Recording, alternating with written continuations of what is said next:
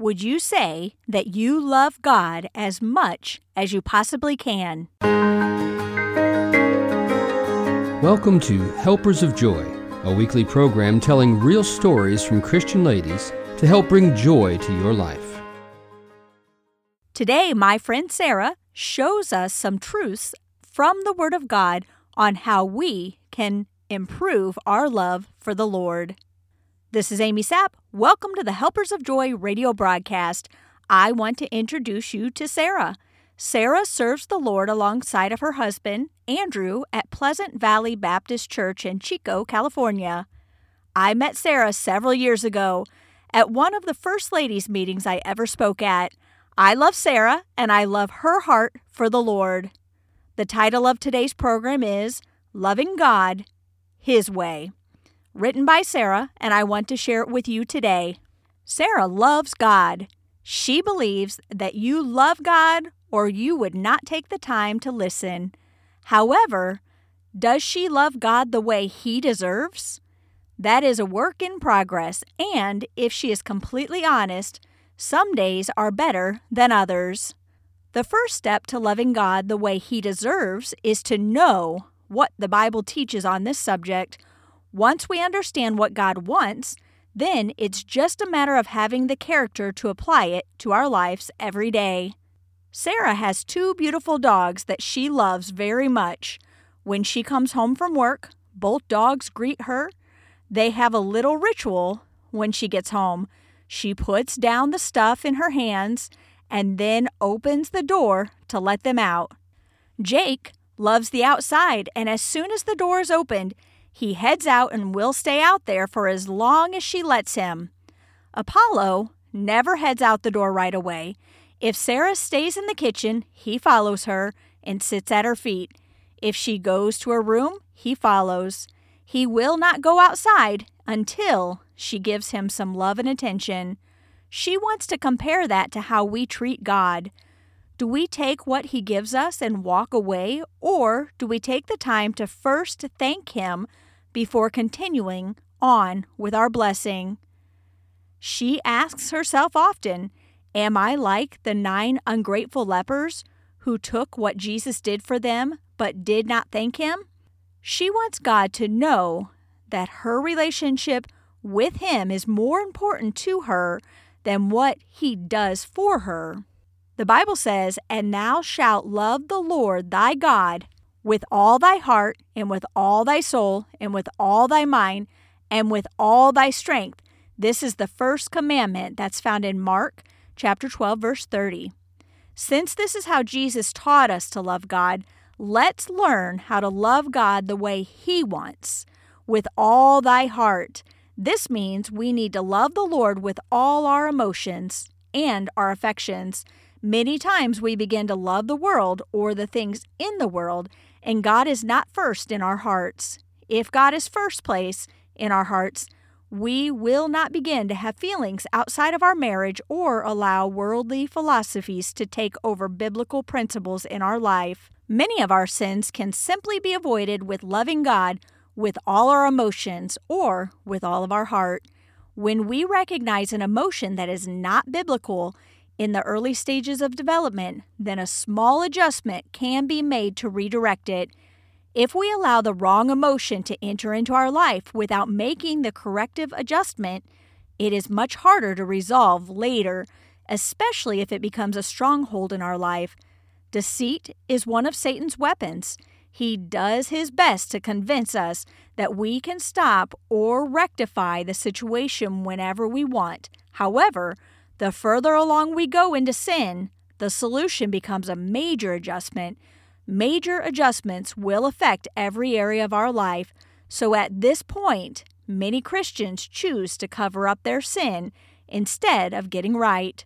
Satan convinces us of lie after lie. First, that the sin is no big deal. We can control it. Second, that it is such a big deal that we must hide it.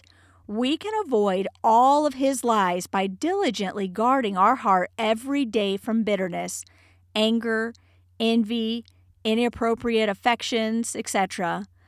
Recognize your own temptations and make simple adjustments in your life that will protect your heart from the invasion of our enemy. The Bible says in Proverbs chapter 4, verse 23, "Keep thy heart with all diligence, for out of it are the issues of life." The best way to keep our affections right is to wake up every morning and thank God for all He has done for you, to let Him know how much you love Him, and then to spend time praising Him. If you do this before you even get out of bed, then you are starting your day talking to God first. Such a simple thing that can make a huge difference in your day. With all thy soul. This means with all of your being, God comes first.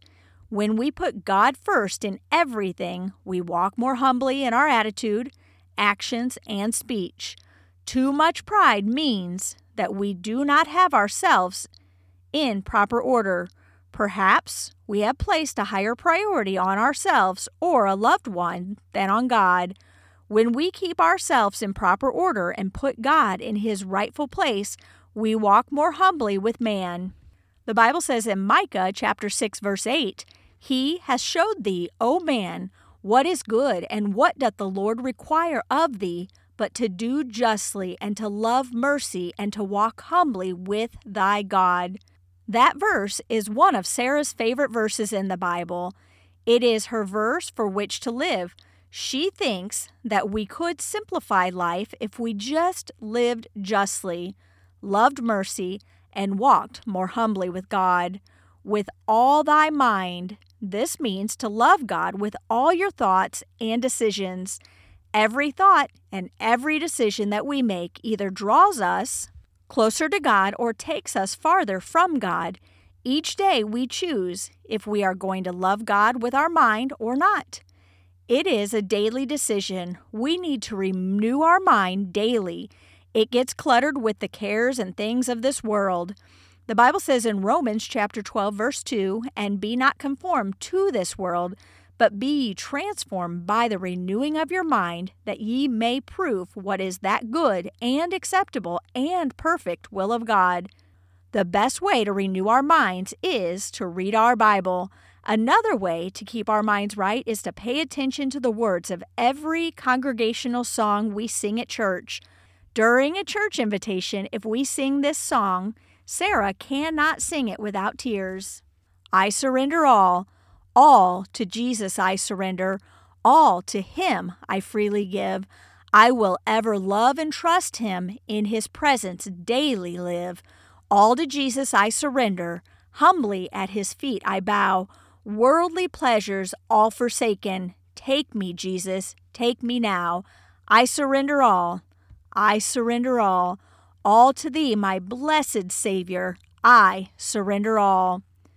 With all thy strength, this means to love God with everything that you have. What is your talent? What are you really good at doing? That is your strength. Are you using your strengths for God or for your own gain? It is not always clear when a Christian is loving God with everything that they have, because we are not all the same, and God requires separate things from His children. However, it is very evident when a Christian is not loving God with everything that they have. Their actions and speech betray them. Let's use the talents and strengths that were given to us from God for God. Charles Spurgeon said, "With all your heart means intensely, with all your soul means sincerely, most lovingly, and with all your strength means with all our energy, with every faculty, with every possibility of our nature." Thank you, Sarah. May we love our God more in every step that we take. This is Amy Sapp, helping you help others have joy. You can get more encouragement and read more stories from Amy Sapp and the Helpers of Joy by joining the Helpers of Joy 2 Corinthians 1:24 Facebook group. Helping others help others have joy. Join the movement.